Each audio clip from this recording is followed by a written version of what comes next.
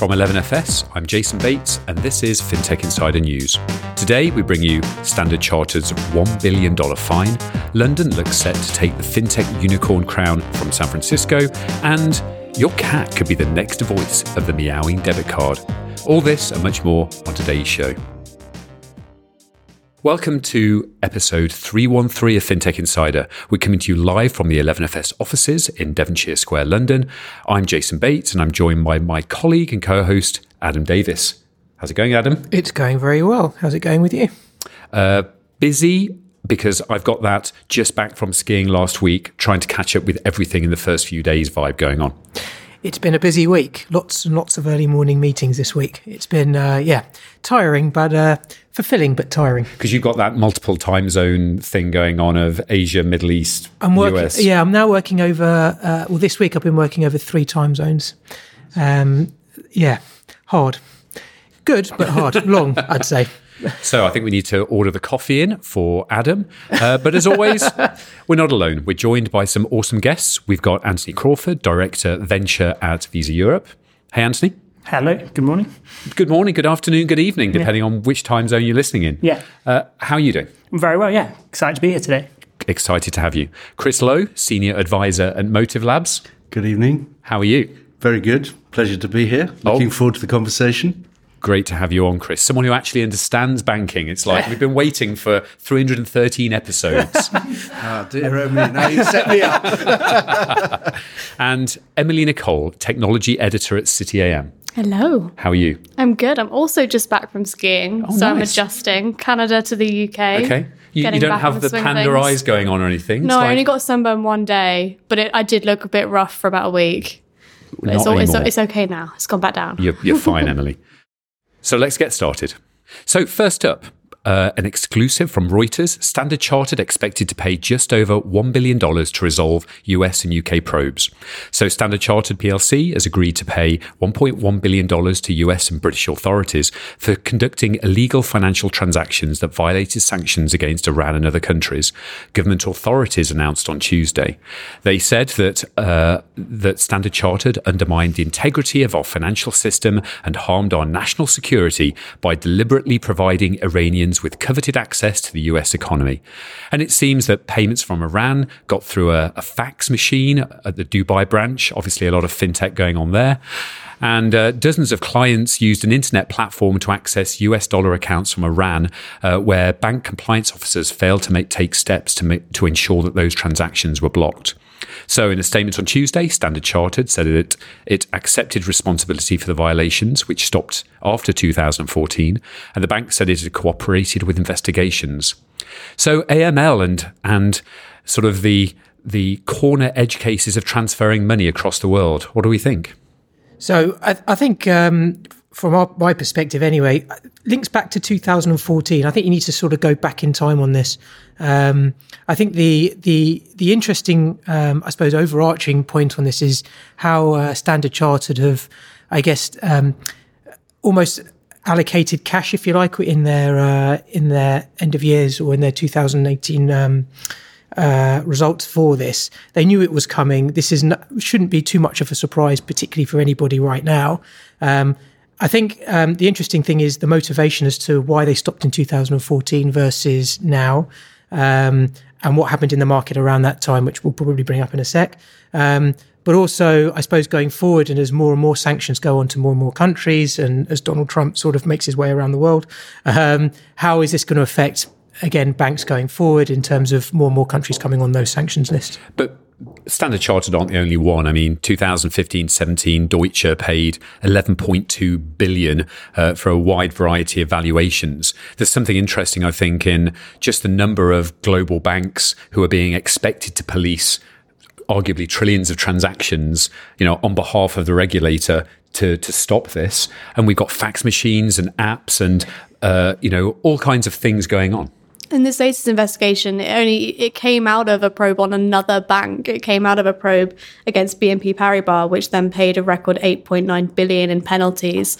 So it's almost like a daisy chain effect here. I'd add that this was a historic, which was already mentioned, but I think that's quite important to realise in this, and also the complexity of cross-border transfer. You said the daisy chain effect. It's going through multiple banks. In those days, there was not so much focus on automated pickup or suspicious transactions, et cetera, We're a very different world, and maybe we'll come on to what a bank's trying to do today to ensure they don't end up in the same position. So no surprise, still comes to over $2 billion if you add up the fines for Standard Chartered. But and I guess there's that. There's always that question of local branch manager trying to help his customers, his clients move stuff along. You've got head office a long way away, and AML is there in the back of your mind. But still, the guy in front of me wants to move this money. How do I help them along in that? Maybe back then, I think any branch manager would immediately say it's front of mind today. So much that they might like to help, they know somewhere it will be picked up, so it just wouldn't happen. Interesting. Anthony, what do you think? Well, there's been like 25 billion or 26 billion of fines over the last 8 years, right? And they're still coming out. So as much as maybe a local branch manager is aware that it's a problem, the 28 billion is not his problem. And he's just caring about his P&L, right? And it comes down to that incentive of what are these local guys doing? Are you willing to turn a blind eye to $500,000 here? And or are you actually just, have they got targets, which is more important in the short term? The AML is, to Jason's point, just a head office problem. But if the money's US dollars, it has to clear through New York. That's my point. It will always go through there. So the branch manager will be aware. There may be very small transactions, say intra Middle East, but 99.9 go through US. So. I think it's something that Simon Taylor often talks about, that 3% of illegal or AML transactions are really caught, 97% out there. The ones that are caught suddenly have billions of fines. I mean, if you extrapolate that, that's 97% of those transactions still uncaught with a lot of fines. And we don't have the interconnected data a lot of the time in order to work out what's real and what's not. Is it just the people who aren't very good at this who are getting caught at the moment? Well, I think the motivation's there. If the profits almost outweigh the fines, and the motivations will continue to be there to do this. And I think that's I think the interesting thing about the BNP Paribas fine was that they actually stopped their dollar clearing business, and they penalised actually the operations of BNP Paribas, which was, I think, maybe was the wake up call for Standard Chartered back in 2014. But I think I suppose if you're looking at the way that banks are penalised for this, again, it's profits over fines, profits in general win at the moment. And I think that is almost encouraging the wrong kind of behaviour. But again, to Chris's point, this goes back to 2014. So since then, maybe the right incentives almost to stop this behaviour have been put in place. And there are a lot of automated softwares that banks have to have if they're going to play in the US dollar markets. Interesting stuff. Well, let's move on to the next story. London startups to take fintech unicorn crown from San Francisco. So of the 29 global unicorns, 9 are in San Francisco, 7 are in London. 39% of European VC money went to London, and reports suggest that London will actually overtake San Francisco in funding this year, bringing the total number of fintech unicorns to match and overtake San Francisco. In January, it was revealed that tech firms in London had raised a total of £1.8 billion in venture capital and public listings, followed by Berlin, where companies had secured $936 million. So more than 50% of Brits are using fintech services against a global average of 33%. So does this cement London as being the fintech capital of the world? I mean, in my view, it already is, and it always has been. But obviously, there's always that big US spectre hanging over everybody in London that tells you still not quite there, still not quite good enough. But this data really did kind of warm my heart a little bit when I was seeing it. I wrote this story, and when it came in, it was like, confirming what we already knew. We all know that London is still taking decent amounts of VC money. Fintech is the fastest growing sector, especially also with regards to jobs as well. It's one of the fastest growing sectors of the UK economy in terms of hiring. But to know that we're also kind of coming up on the US and could even match it this year is definitely something we're all striving for, I think. So why do you think that is, Chris? You obviously are involved in a variety of startups and have a big background as well. Like, what is it about London that's led to this? Well, I think there are many different aspects to it. I mean, London's still a great place to live, whatever's going on around us, without mentioning the word. Secondly, I think since George Osborne's days, the government have really said this is going to be a cornerstone of the UK's economy going forward. So there's a lot of support for it. And they've also taken quite a proactive approach to the Department of International Trade, looking at how they can help other countries adopt Sandbox, for example, which has become really a sort of UK crown, if I can call it, in the fintech world. And is that something that you see as well, Anthony, from a Visa venture perspective? How do you see London and the UK versus the rest of your portfolio? So for us, we're pretty lucky we get to invest globally, right? So we get to go all the way to Tel Aviv and Berlin and everywhere else in between. I think it's the scale that the guys in London have managed to get to, very much on the consumer side as well, right? I think Monzo, Revolut, TransferWise obviously leading that charge. But yeah, for us, it's the access to capital here is phenomenal, right? The biggest venture funds in London all live in like a 200-meter like stretch in Soho, right? So you can go and see all of them at lunchtime. So the access to capital is great. The talent's been phenomenal. But I think the FCA is kind of a like dark horse, right? Everybody talks about it as a regulator. We're all copying, we're all learning. And we see that kind of in Frankfurt and Tel Aviv as how do they actually learn from a financial regulation point of view to make it a more open environment. Yeah, because London has one of those places where the regulator, the asset managers, the banks, the fintechs, some of the best universities are all within stone's throw. It's almost like Silicon Valley plus Washington plus New York plus, wherever, Boston, all in one city, which is quite unusual on a global stage. And if you compare it to where some of the unicorns in America are coming, right? So Cabbage is down in Atlanta, which has historically been a kind of banking and technology heartland. It's not Silicon Valley. Mm-hmm. Same North Carolina and Boston have got their outliers, one or two like unicorns. Mm-hmm. So you just don't get the concentration you get in London. Mm. I think the regulation point is a really interesting one. So we, of all the inquiries that we get at the moment for businesses who want to start up new entities or set up new banks, a lot of them want to do that in the UK, principally because of the FCA and the regulations and how you actually are licensed. And no better example of this is open banking in terms of the way that we're taking that knowledge and then passing it overseas in terms of the way that we're going around all the geographies at the moment. The open banking implementation entity in terms of what they've built has been a great success.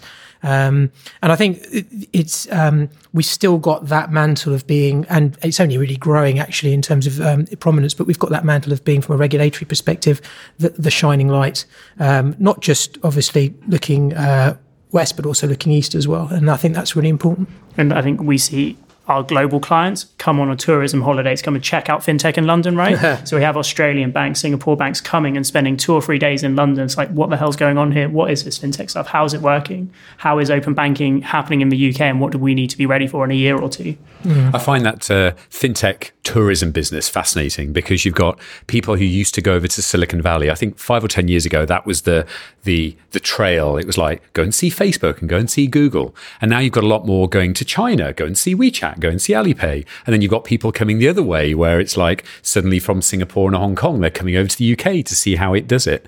I'm sure that there's a fintech holiday firm at some point that's curating all of these tours. 11FS Vacations. Yeah, I was going to say, hang on a minute. See, David Breer's away and suddenly we're creating new business units.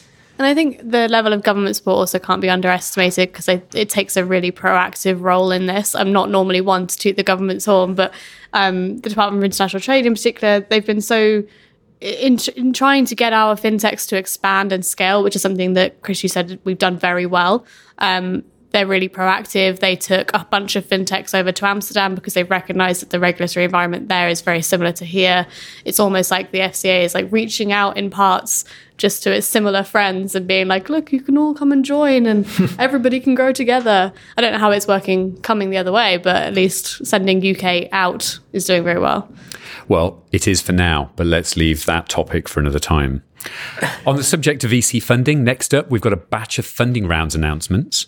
So on the Telegraph, they said that Monzo seeks to raise £100 million in new funding.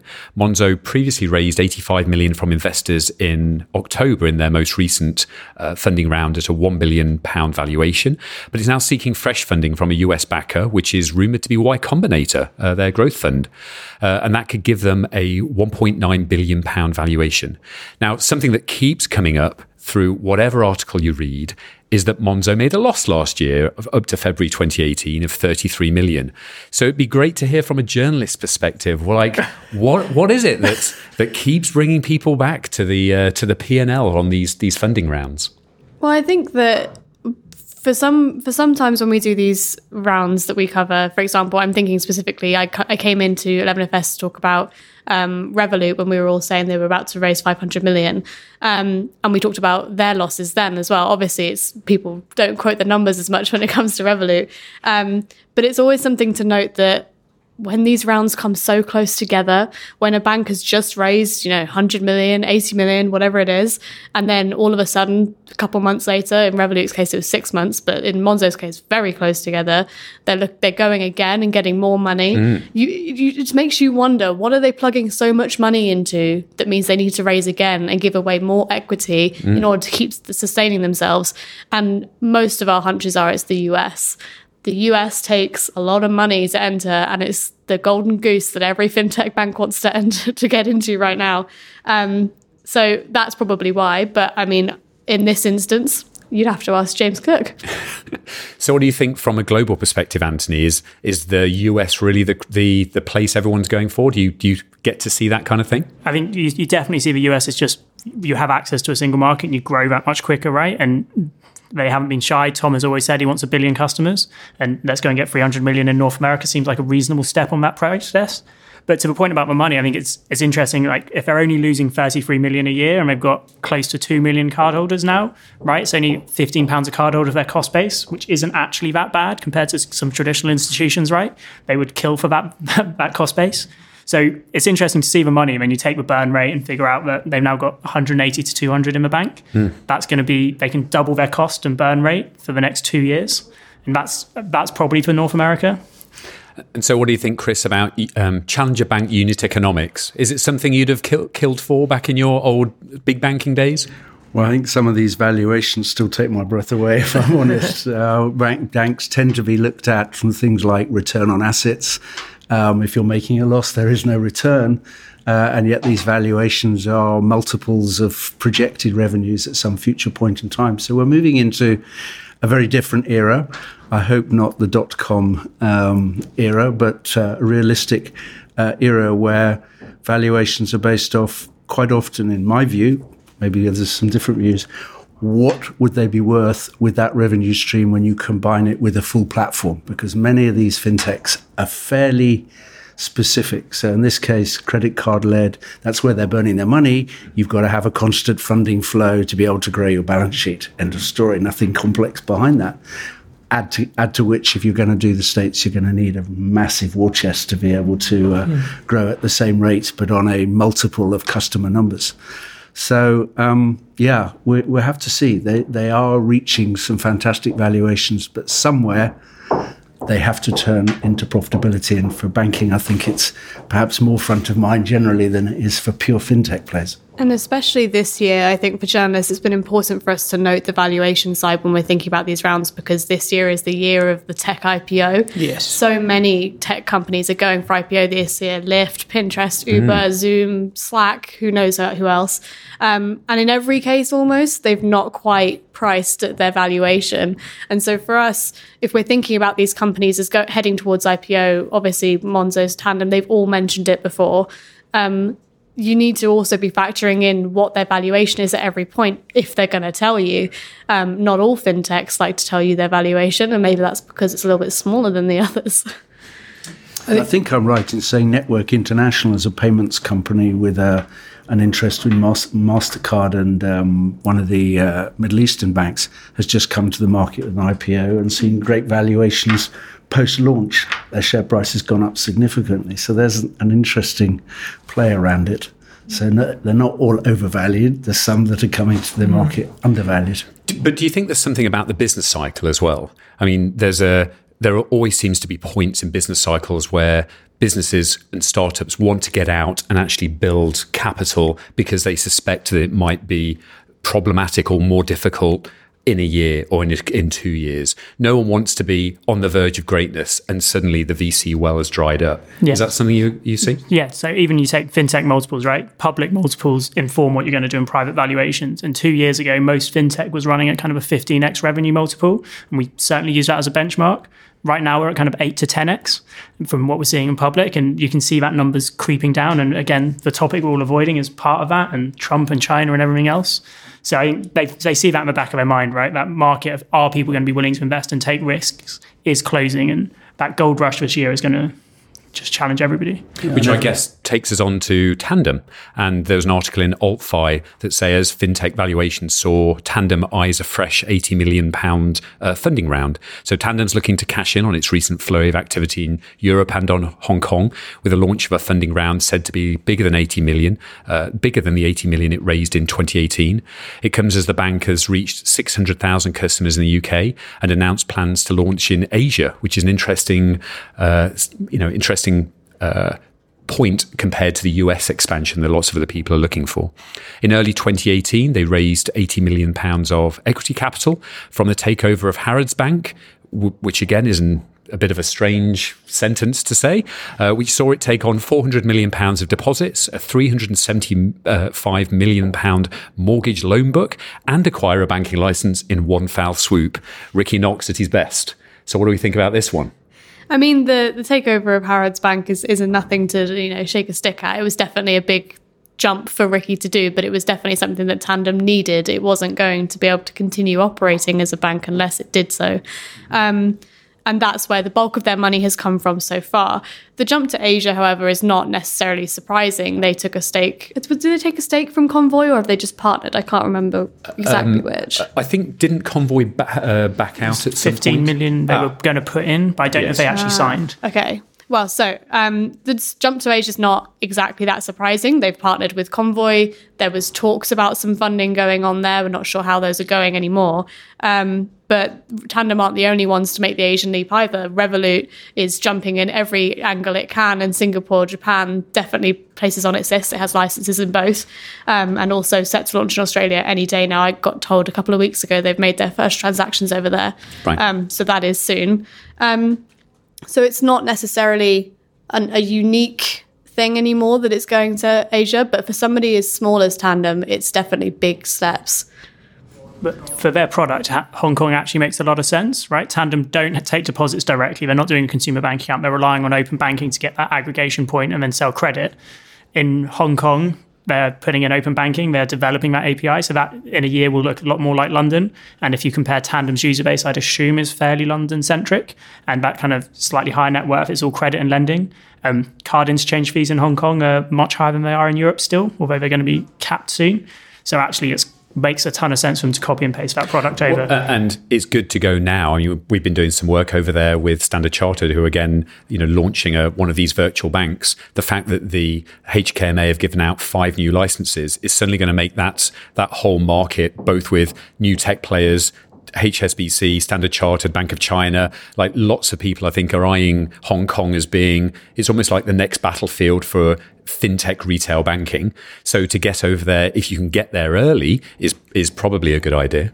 I think it'll be interesting to see how Tandem breaks the cultural barrier as well. Obviously, they're a very English brand. They have all English staff. And yes, they have Convoy on the ground in Hong Kong to help them along with that. But the concept of fintech and digital banking is very well known in the UK. The adoption wasn't too hard because we already had things like contactless debit cards, whereas in Hong Kong, they might be competing with completely different technology.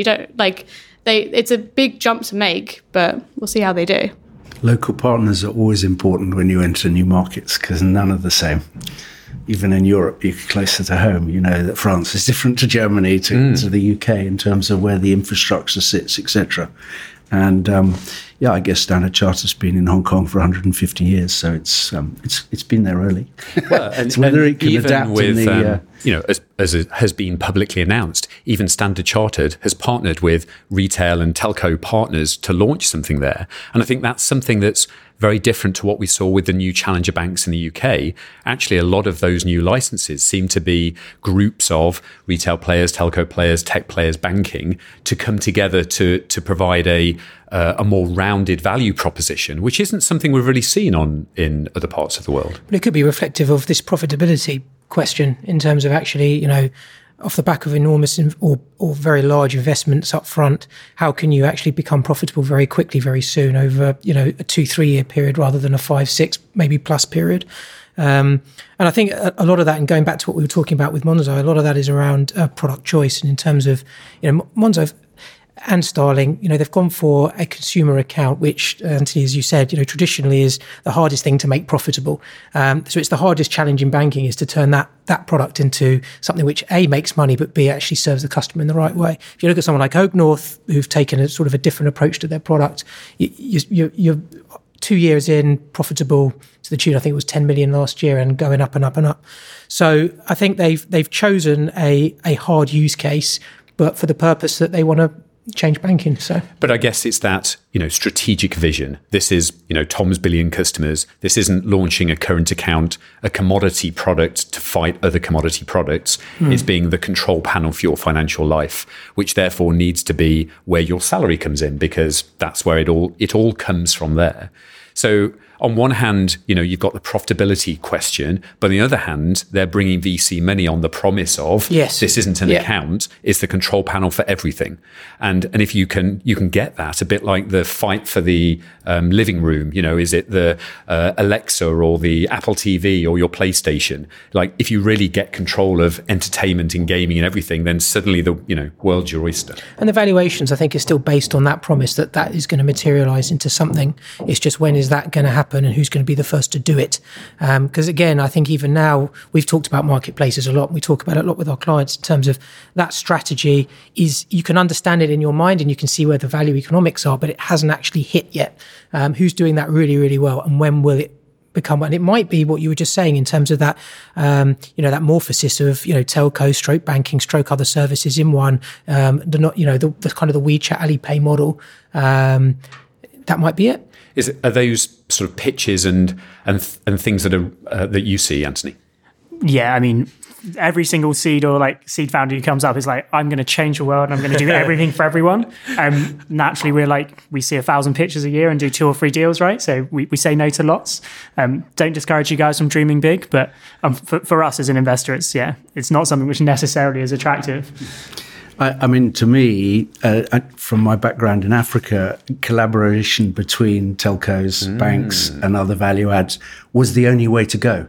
For the simple reason, not everyone's got deep pockets. There may be a lot of money now, but in due course, funding your growth, if you've got a partner who can fund their speciality bit and you can agree that the revenue sharing or the profitability sharing, you've got a much more powerful model. And from a bank's perspective, sitting with a banker's hat on, I can get best in class and maybe top two best in class. So if one fails, I've got a second one. If I've built it myself, not such an easy model, and I may end up with a dead horse at the end of the day. But everyone points to M-Pesa, but it's been around a long time and no one seems to have sort of recreated that or spread that elsewhere. Like, is that really is it a singular unicorn of a proposition in one particular territory, or does that sort of telco-based banking really spread? Now, you're getting me onto my pet subject, which we discussed the other day. I'll tee you up there. So, to my mind, M-Pesa relies heavily on almost a monopoly that Safaricom or Vodacom to us has in the Kenyan market. And Kenya is one of the few markets where telcos are leading mobile banking rather than the banks. And the regulators in other markets have got very nervous about that. So if you look at the more normal scenario, most of you will be familiar that the banking regulator wants to be the lead on how things are going to develop. And therefore, while there are a few players out there like Orange shouting from the treetops, we're going to become a bank, I don't think they'll get the regulatory license. Much that they would love to, much that they have the ecosystem of customers, but bring the two together. The telco's problem of not having value-add products because they've got voice, which is now not worth a lot, and data, which is dropping in value significantly. Combine it with the bank, they've got some value to add, particularly if it's asset-led or wealth management, etc. And the banks have that license already. So that's where the partnership, which certainly we were trying to push in Africa through Lesseca, works very well. And the current or transactional account is really, you've used control panel. We just said it's the rails for everything. And that bit has to be squeaky easy to use and attractive because you can go off in lots of directions. So the players that are trying to consolidate that will be the winners, but they have to have major players for different reasons in that ecosystem. But because in some way you're taking areas of business that are being commoditized, data transfer, banking, retail to some level, and saying maybe together we can create some differentiation again, because actually we're being, there's a race to the bottom within our market. Maybe there's something there. Well, I think Orange have actually done a reasonable job across like mainland Europe, right? So if you look in Central Eastern Europe, Czech, Poland, Romania, Orange Bank and Orange Money as a brand, because they have that history and they've actually built huge user bases, right? They're one of the most successful fintechs in France behind Lydia in terms of consumer numbers, because of the power of that brand and that branch network. They may not be hugely profitable, but they are actually growing. I wonder how much 5G is going to change all that as well. When telcos manage to get that stuff rolling eventually, not this year, probably next year, and maybe they start to see some revenues coming in from that, whether that'll amp them up as a player to reckon with, because they have that innate access before others do. But haven't they tried this with 3G and 4G and all of these licenses? And 5G needs ridiculous numbers of antennas very close together all over the place. So I kind of get it, but I find the convergence of all of these commodity services, because ultimately, do customers just want to pay the one bill or the one thing out of my bank account rather than all of my subscriptions and all of my things? Are we heading to a world where we've got ecosystems of players that are really heavily integrated into each other? Being a commodity business isn't actually that bad news, right? Taking a tiny cut on millions and billions of activations is actually a pretty good business model. And it's just, unfortunately, the telcos don't want to be unsexy. They want to be that brand and they want that consumer front end. They don't want to just be a big dumb pipe in the background, right? But isn't that true for banks as well? Yeah. I mean, whenever we go and talk to clients, no one wants to be the underlying infrastructure for everything. They want to own the consumer relationship and sell things through there. Yet you think that some super low cost, very lean, product engine where everything comes from your balance sheet is not a bad business. Well, where have all the huge valuations we've just seen on mergers at the kind of 50 billion FISs, Fiserv, Vantiv, that's all big, boring infrastructure. Well, meanwhile, in Asia, we're seeing the real action. Forget all of these single tens of digits, millions. Let's go for the big B word. SoftBank have backed Grab as they seek another $2 billion in funding in an expansion drive. I mean, look, I could expand quite a lot for $2 billion. It's looking to raise that money to ramp up expansion only weeks after announcing another $4.5 billion of funding in what's become Southeast Asia's largest round of private financing. The mega funding comes as Grab rolls out an aggressive strategy to expand its range of services, from transport to food delivery, payments, racing Indonesia's Gojek in becoming an app for everything in Southeast Asia, home to 650 million people. So funding is going to be raised from strategic investors, including SoftBank, with a mix of debt and equity. Now, this is VC on a big scale. What do we think? I mean, it's only weeks after the last one. It's almost like an additional part of the same round, I think, is how it was spun. But I'm not really sure on the reasoning for this one. What is their reasoning for going that far in and getting another 2 billion? Is it just that they've noticed that a rival's hot on their heels, or is it that they've discovered there's some other avenue they could explore if only they had that extra 2 billion? I mean, there are VCs and there's SoftBank. Like, how do you see this? SoftBank are great if you want to, get an exit in a few years, or you want someone to do your follow-on financing. It means we don't have to. That's excellent for us. But I think it's to that point of where do you go with that 2 billion? I think they are in that like one-to-one war with Gojek, and you saw it with Didi versus Uber. Who could raise more money to go after China? And eventually they had to come to an armistice, right? But Grab have already managed to force Uber out in that kind of armistice and consolidate. I think it's just spending their way to make sure they remain number one. And actually, with what they're trying to do with GrabPay across that region, it's just about network effects, right? So they're trying to grow from having one merchant, which is Grab Taxi, for up to 3,000 or 4,000. With $2 billion, you can probably incentivize a lot more merchants in that entire ecosystem to come on board and get. But to to make a pun, is this a land grab? Is both for Grab and for Monzo, Starling, Revolut, N26. It's not about profits now. It's about grabbing the digital banking future, the truly digital propositions. And if you can get there, then everyone says, look, it's the Amazon play. It's like, if we can own this thing, then this is, billions and billions, hundreds of billions of revenue. But that takes a lot of money and very aggressive expansion rather than focusing on profits, I guess. It's a winner takes all market, right? Like, there's only going to be one person who becomes the de facto and gets 99% of the revenue for that market, and they're making sure they're there. There's kind of the inverse of, we've got $6 billion and SoftBank on board. Why would you bother funding anybody else in this market? We're clearly the best funded, like, on its own, it kind of self-fulfilling. But do you think that's true for banking in general? Like, because different markets have, thousands of players, hundreds of players, an oligopoly and monopoly. Are there network effects in banking that means that actually there will be something that drives you to a player? Because in the UK and Hong Kong, there are like 5 dominant players now-ish. Is that the right number, or does digital change that? That's a good question. I mean, they've always said the top 3 banks make 80% of the profits in any particular market space. And if you go to one player, where's choice? And I think the consumer's still going to want choice. And so to say there will be a single player that grabs all, they might do for your commoditized transactions, but there's still going to be plenty of space around the outside for some significant players to be. But I don't think you're going to have, for the sake of argument, 50 wealth managers in a small market. You might have a couple that have got specialities. So, yeah, I think the digital point for us is it lowers the cost of entry, right? So the UK's had a consolidatory market for years and years, right? Number of banks decreased year over year. Now all of a sudden the cost to entry has dropped dramatically. You're getting more and more people coming in. And with infrastructure players, Solaris, Bankable, Mambu, the cost to get off the ground is getting closer to zero, right? You now need 5 million. Same as when internet moves to cloud services, AWS, for a few thousand, you're live. That same bit in banking probably means you're going to have even more banks being opened and even more banking services being launched. The question of, if we have 1,000 in the UK and you have a bank just for Italian plumbers in London, which only has like 600 clients, can it be profitable on its own?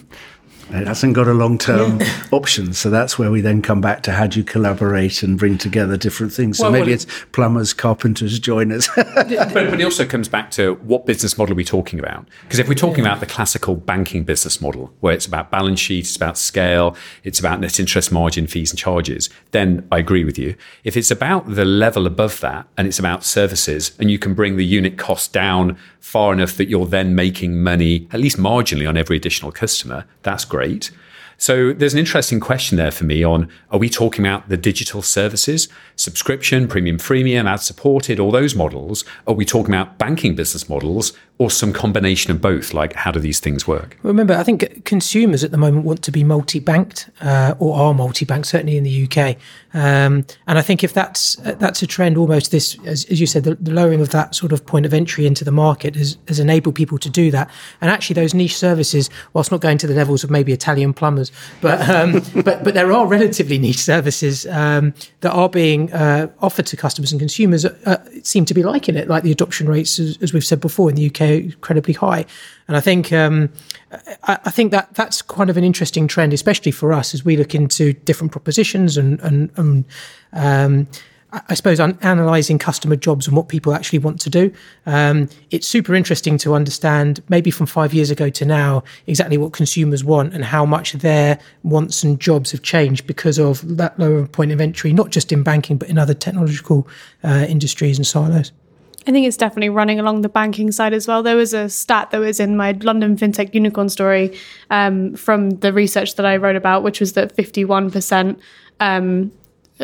e-money firms in the UK rose 51% in a single year. So it's definitely becoming something that people at least businesses are chasing. They're seeing the likes of Monzo and Starling and Revolut and thinking, that's what I need to do. And so that's where all these niche propositions are coming out of. I have a friend who started a company last year doing savings for just holidays. And it's a savings app just for that. Mm-hmm. And people are using it. People like it.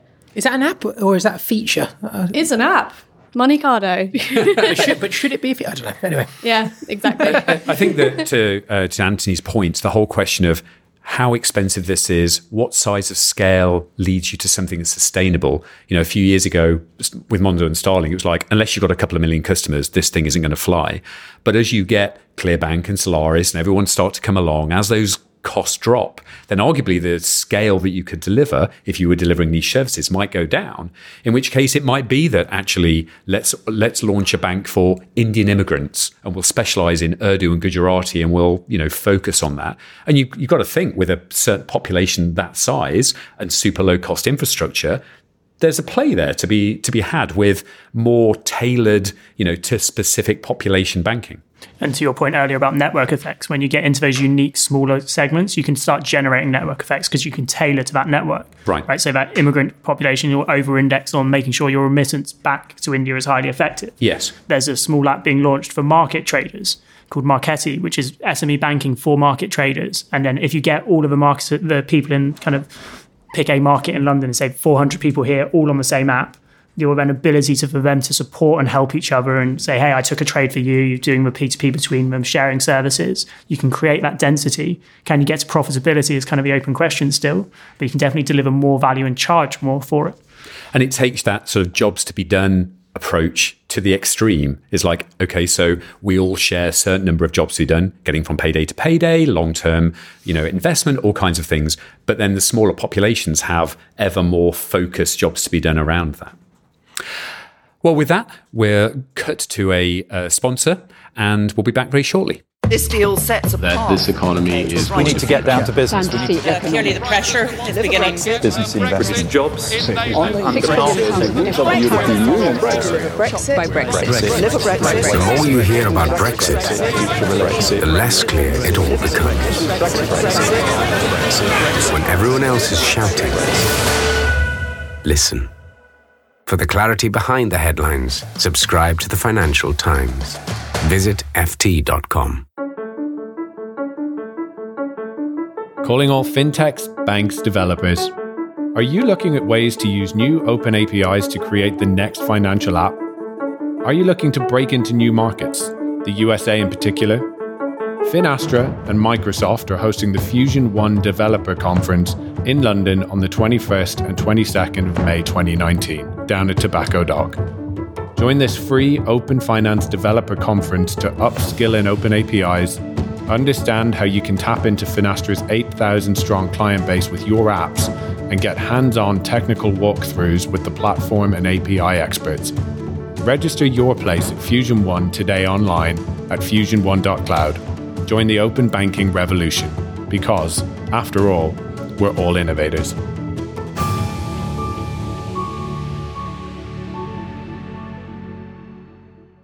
Welcome back to FinTech Insider from 11FS. Last week, we turned 3 years old, although it feels like 30 years we've been doing this. So far, we've built digital fintech ventures for our clients across the world. We've recorded over 300 episodes of this podcast, not to mention building the 11FS Pulse product and working with our partner DNB on a next generation banking platform called Foundry. We're rapidly growing and scaling and therefore hiring. Yes, this is where the pitch comes. We're looking for talented people to join the 11FS crew. Are you an engineer, a producer, a designer, a talent scout? We need to hear from you. Head to 11fs.com and check out our vacancies. All right, let's get on with the show. So next up, 5 of the CMA9 are in trouble over open banking. This is where we put our sad faces on. In FinExtra, the CMA has chided big banks over open banking delays. The UK's Competition and Markets Authority has reprimanded 5 banks for dragging their heels over the delivery of open banking functionality within their banking apps. The 5 banks, yes, we're going to name and shame, Bank of Ireland, Danske, HSBC, Lloyds Banking Group and Santander were found to be mainly in breach of deadlines for app-to-app redirection functionality, forcing users to rely on desktop-only data sharing. The enforcement directions specify actions that the banks concerned must take, including the employment of external professional consultants, I'm sure they're very happy, to validate their plans and monitor their progress. What do we think? Is this a surprise? I don't think so. No, not in a million years. No. I mean, I was surprised to see HSBC's name on there just because they launched their Connected Money app last year, and you think like, oh, there's a bank that's doing something technologically minded. And so if they're dragging their heels on the rest of it, that's kind of sad. Well, they're doing it technologically minded to take advantage of the other 9, right? So they're very good at consuming other people's APIs. Doesn't mean they're going to be very good at exposing their own. Yeah, I think there's maybe an underestimation in the industry of just how difficult it's been to actually do this. I mean, app-to-app redirection was known and I think was put in place as a requirement middle of last year or early last year, maybe. So it's been around for a while. So this is, again, shouldn't be news to anybody.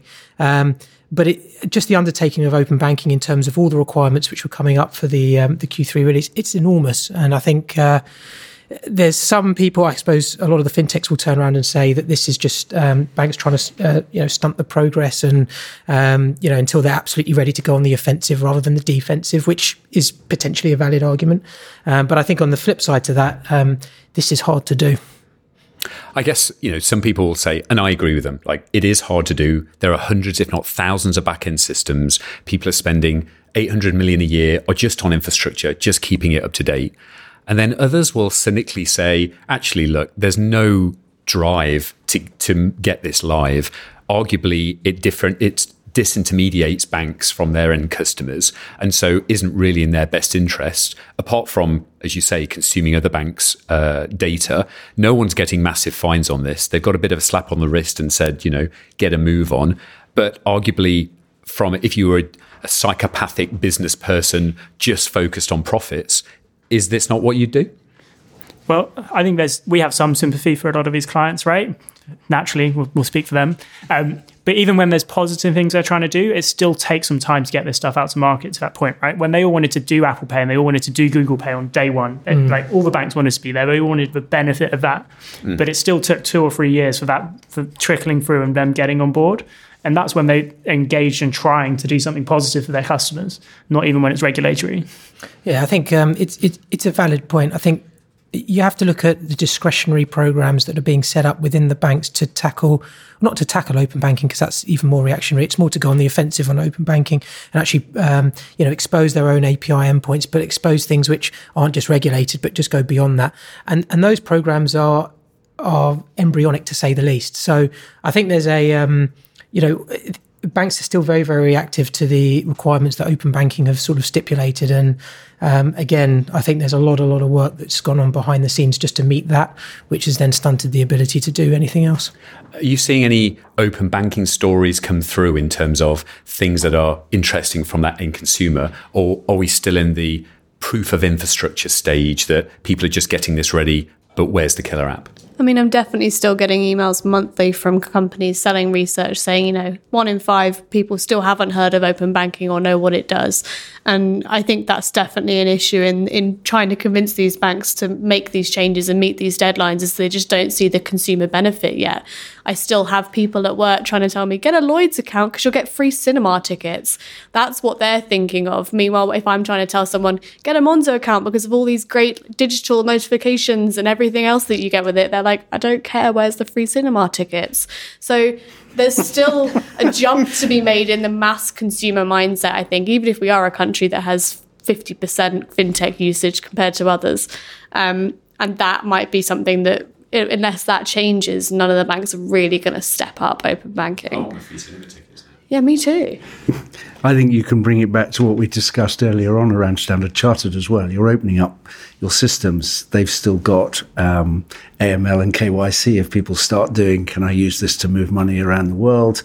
I suspect some of them are going, look what happened to TSB's brand recently when they screwed it up big time, and so on and so forth. So there are other sides to banks' brand which they're probably putting ahead of what they've been told they have to do in due course, because consumers aren't pushing that hard for it. And there's I'm surprised it's 1 in 5. I would have thought it's 4 in 5. Don't know what open banking is, but anyway. Yeah. But it's kind of a chicken and an egg problem, right? Until you've got 8 suitable endpoints which have a 99% coverage in the UK, you can't go up to a consumer and say, hey, we've got this great new service. You can log in for open banking to make payments. but it only works for 34% of the UK bank accounts. Sorry, that's just a failing proposition. Well, it reminds me of PayM when that came through. Suddenly it was like, register your mobile number so that actually anyone can send you money. And the user journey meant that because no one else had signed up to it, you went to send money on it, you failed, you tried again, you failed, you never tried again. And then it never really caught on. It was never a thing because there was no one pushing it. So I'm with you. Maybe this is once all of these guys are pushed along and forced over the line, maybe it's only when you really get a high percentage of coverage that we start to see things. But I'm not sure that customers need to know of open banking. I just think they need to know of a killer app that actually uses open banking. It's very much an infrastructure play. Definitely. I was going to say the same thing. I think this is feature-led. And I think until there's a feature which works and works well, until I can say to my wife, who is not of the technological mind that perhaps we are in this room when she uses her banking services, until I can say to her, actually, do you know what, you've got a Nationwide account, an HSBC account, you can have it in one place. Until that works well and she doesn't have to go through all the different screens and the very sort of relatively arduous onboarding flow to do that, it's not going to catch on. But as soon as that happens, and it will be soon, there will be work that happens that makes this incredibly seamless in the not too distant future. And when that does happen, then I think we'll see more adoption. But the term open banking, forget it. Yeah, I'm not really sure why it's important that people know about it, to be honest. And all the usage, I think, from our point of view, is going to be in retail anyway, right? So seeing your multiple bank accounts is nice, right? But when you have a supermarket has a loyalty program and they get access to your bank account, and then all of a sudden you're online shopping, it's like you order the same 20 things a week and we just bill you monthly on. They don't care about us open banking. It's like, I've got more club card points than I had last year. I totally agree. I think, account aggregation is the least imaginative, and arguably, Yolt's doing pretty well, but it's not a vital need. And you might argue actually it's a temporary need while we're not in the sub-accounts, pots and sort of, functioning world, because you've got customers who are having to use multiple accounts in order to structure their finances in a way that they want to, which, next generation banks might take away. And so I agree with you, like identity, loyalty, the PISP side of things where you're doing direct bank transfer rather than using Visa and MasterCard. Oh, sorry. Might That's really news to us. Complete surprise. Anthony takes a sip on his beer. Moving on, Anthony will be glad to know. N26, competitive edge in America. Challenger Bank N26 hopes cashback offering will give its US launch a competitive edge. Yes, the German digital bank N26 is considering an earn as you spend offering. Sounds a little like Apple Card, actually, as part of its US launch later this year. While not common in Europe, cashback offerings are very commonplace in the US, where interchange is rampant and may be key to luring American customers. Currently, the fintech firm only offers 0.1% cashback option for its N26 business account clients, and regular clients aren't offered any type of spending incentive. N26 raised $300 million in a Series D in January, bringing its valuation to $2.6 billion, making it the top fintech firm in Europe. So, Anthony, tell us about cashback in the US. Everybody loves cashback. Everybody has 1 or 2% across the board. It's still a high interchange market, as you said, right? So the economics are just different. It's still profitable to pay for your customers, and there's just an expectation amongst Americans that you'll get points.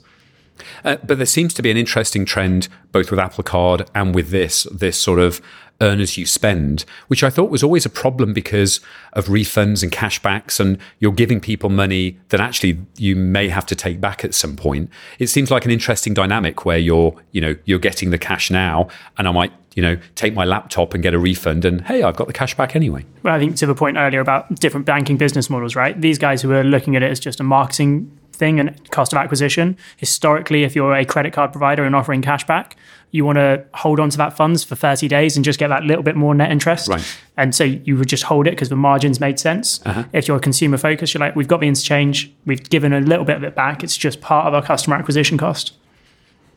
So what does everyone think about the US market and interchange cashback? Doesn't sound like it's any competitive differentiator to what's already going on. So I'd question it as a strategy. I think it just has to be a hygiene factor, right? If you don't have it, you're not even getting out of I remember going across and talking to a UK bank and telling them that interchange was capped in the UK and in Europe, and seeing the fear across their faces. that this might actually one day happen in the US? I mean, we had for Hong Kong, we were meeting with some clients there, and they were getting prepared for Hong Kong to become a low interchange environment, down to 60 basis points potentially is the lowest it might go. They were like, "That's so sad for you." Where is it for debit cards in the UK? Is it 20 basis points and 40 for 30 for credit cards? So very different market, and I guess news because N26 is European based, but not news if you're in the US. Moving on. Visa branches out. Anthony, I feel like this story might be heading your way. Just prepare. FinTech branch raises 170 million euros and partners with Visa. Do you want to tell us about this? Yeah, so Branch are an alternative lender in Africa. So they're able to lend as little as $2 at a time successfully and still drive the kind of performance you'd expect from a traditional credit lender, which is just incredibly impressive. They did start in Kenya and built off the back of mobile money. But as they look to expand across Africa, they're looking for partners, and we're excited to be part of that. How do you connect that system up to a Visa card, deal new credit models to help them access that and continue expand their product? And yeah, it's only half of it is equity, half of it is debt to fund that balance sheet to the point. So who are their competitors in that sort of market? So at the moment, nobody's lending at that smaller level. Some of the mobile money providers have been doing it, right? Standard Chartered are partner to try and deliver that. But I don't think we've seen anybody who's been able to lend as little as $2 successfully with the unit economics that they have. Yeah, it's very difficult. We at Lesseco launched in Ghana, and we set $15 as the minimum amount because actually it took people away into a space where actually that was quite a lot of money to borrow. So if I'm going to borrow it, I better be sure I can pay it back. At $2, we saw a lot of gaming. People just say, well, I can borrow that, and if I don't pay it back, no one's going to really worry about it. So it's quite interesting that their low-value model has worked. Yeah, I mean, the question will become, where do you take the customer next?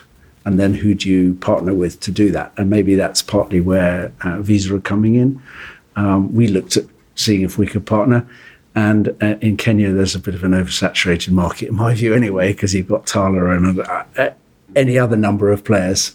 Barclays, the big banks have come in, et cetera, et cetera. So it's interesting to see where this goes. But both Visa and MasterCard, if we're allowed to say that in the same sentence, are looking at all these different spaces as to how to penetrate at the financial inclusion side of financial services across Africa. I guess we've got the scale play of both Africa and Asia, together with the fact that digital infrastructure is so low cost, and we can start doing that, which has opened up whole new markets where it was never cost effective to offer anything like this before. But it must be just a very different, interesting frontier market to work in. Yeah, completely. So, and finally, this is how your cat could be the next voice of the world's first meowing debit card. Yes, in September 2018, business account absolutely no-nonsense admin, Anna, launched the world's first meowing debit card. This quirky concept produces a meowing sound when the card's used and has proven successful since its launch. To celebrate reaching 5,000 customers, Anna are now opening up the roll to cats across the UK in search for their next feline star to be the sound of the contactless credit card transaction. For a chance for their cat to be the next voice of the debit card, owners can submit a video of their pets meowing to Facebook and Instagram using the hashtag #AnnaMeow. The winning cat will be recorded and the voice behind the new meow that plays when the debit cards are used for contactless payments. So we hear a lot about fintechs and their functionality and the financial and the intelligent services and the financial model. But there's something about branding still. There's something about marketing. We still have singing meerkats and opera stars, and now we have cats. And this isn't the first time Anna's featured on this show either. No. It's been up a couple of times. We have a really strange fascination with cats on this show. Emily, have you written about meowing cats? I wrote about Anna's fundraise. Proper news. I've not. We got distracted by the shiny meowing. Despite the number of emails, I did not cover this one. I mean, so I've heard about the meowing debit card before. I'm not actually super familiar though. So where does the noise come from? Is it the notification sound on your phone? Is it? Yes. Yeah, I assumed they weren't going to be able to get it into the terminal somehow. No. I mean, it's that classic, ka-ching when you use Monzo, or that push notification, that feel that you're using it. It's audio branding as opposed to, a design or a color Yeah, I scheme. mean, I think it's wise not to go for the physical branding aspect because the hot coral has kind of cornered that market. No matter how much Starling tried with the vertical turquoise, it still hasn't quite grabbed eyes the same way hot coral does. So it's nice that Anna's trying another route. And I guess once the excitement faded away of the initial release of the meow, how can you bring it back? I'll find a new cat. It's to get the office talking in terms of what's the best farmyard animal for a noise when you make a I transaction. see shops being full of animals now. It's so you different think people have got their own. You think it's cat first, and the next time they need another boost, it'll be Well, ducks. I think Dogs they've or hedged their pigs bets with or- cats. I mean, they could have gone for the whole But farmyard the experience. internet loves cats. It does love cats. I'm That's true. waiting for the one guy who's got a tiger as a pet. Oh, can you only imagine? Can you Surely only they should get a imagine? famous cat or something, like Lil Bub, or some of them are dead now, I think. But, but the- Grumpy Cat. But this They still alive? is community crowdfunding, growing customer engagement stuff we're talking about here.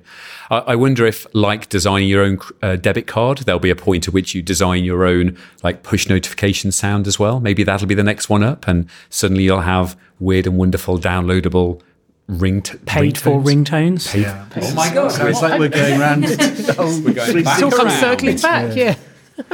So, from a Visa perspective, you must see so many innovations around debit cards and credit cards and what people can do with various APIs, and just to try and to add something new. We have a whole book full of cards people have sent in, like the physical ones. People have tried weird cutouts, translucencies. Yeah, people tried lots of stuff. There was even one which was the cutout of a cat on one end. Oh, wow. Got stuck in ATMs, so not a go. Any more weird and wonderful features that you've seen? No, it's the things that sometimes people put on the imagery and don't quite understand how it could be misinterpreted. Right, okay, leave it there. So we actually managed to catch up with Vic Casambros from Anna Money, who told us a little more about that meowing cat. Hi, my name is Vic Casambros, and I'm the Social Digital Manager with Anna Money. Towards the end of 2018, Anna Money launched the world's first meowing debit card when you use contactless payments, so you get the little meow on your push notification. And it's something that's proven pretty popular with people all around the world. We had lots of feedback and emails from people wishing Anna Money was in their country, places like South Africa, Australia and America. But unfortunately, we are just UK based at the moment. So even here in the UK, we've had lots of people getting in contact wishing they had some sort of side hustle or business so they could sign up with us, because we don't do personal accounts at the moment. Quite early on, a few customers got in contact telling us they thought their cat would be a much better meow, or they wished they could use their own cat. And then we even had that from people that weren't customers that wanted to get their own cat in the limelight. So we always said to them, if we ever have a new meow or need to replace it, we'll be in contact with you. And that's a process we're starting now. So we are looking at replacing the meow provided by Pickles the cat, because he's proving to be quite a bit of a diva and not the easiest cat to work with at times. So this is the chance for you to get involved. So if you think your cat's got what it takes, just upload a video of them and their best meow to social media and use the Anna Meow hashtag. We've been retweeting and sharing some of the entries we've had already, and some of them are really good. Once we've found that new perfect meow, we're going to try and get the cat into one of the recording studios, whether that's down here in London or something a bit more local and accessible to the owner. We'll also make sure to get lots of goodies for the cat and the owner too. Well, this wraps up this week's news show. Thanks so much to our guests.